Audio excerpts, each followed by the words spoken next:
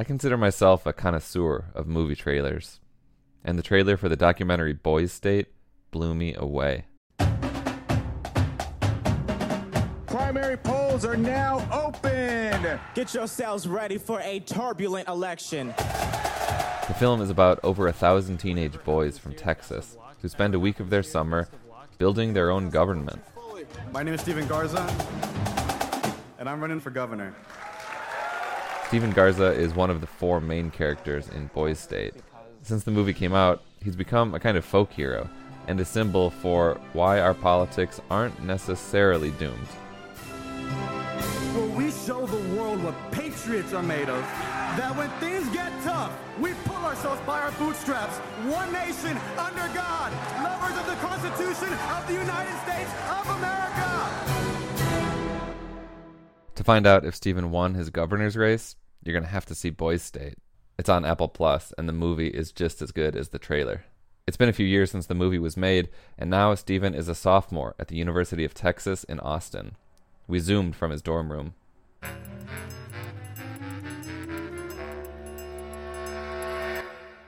A lot of us are pretty disenchanted with the electoral process, and especially like as the political season is in, full gear right now.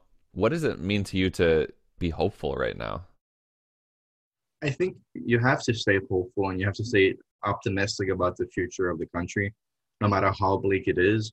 Because personally, if I ever lost hope or lost that optimism or idealism about our country, then that's a major defeat mentally and spiritually for me, because it's a huge part of my identity. And it's a fact, you're basically giving up on the country. You're giving up hope, and you're resigning yourself to the circumstances that the bad guys or the dark will win.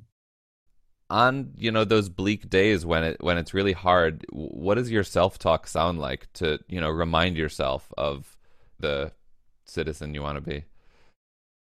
It's looking back at the history of the country and realizing, the history of this country, I think, is the American people continually fighting for the rights that they're owed, whether it be the civil rights movement, women's suffrage, the disability rights, farmers movement, and LGBT.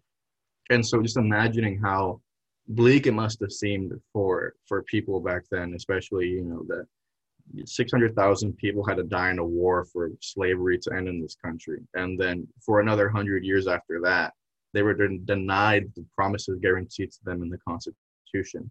And they were beaten and murdered, and it's just complete awfulness and treated as not even second-class citizens.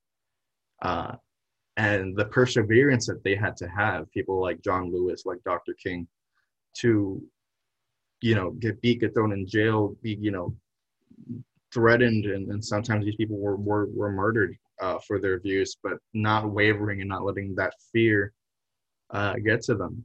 It's, that's the only way that I think change has ever come to this country, is by the people rising up and taking, to the streets and demanding that change come to them.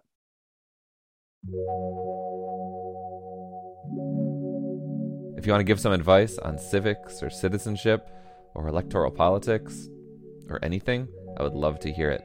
Give me a call on the hotline at 844-935-BEST. That's 844-935-BEST. You've been listening to The Best Advice Show. I'm Zach Rosen. Thanks so much. Talk to you soon.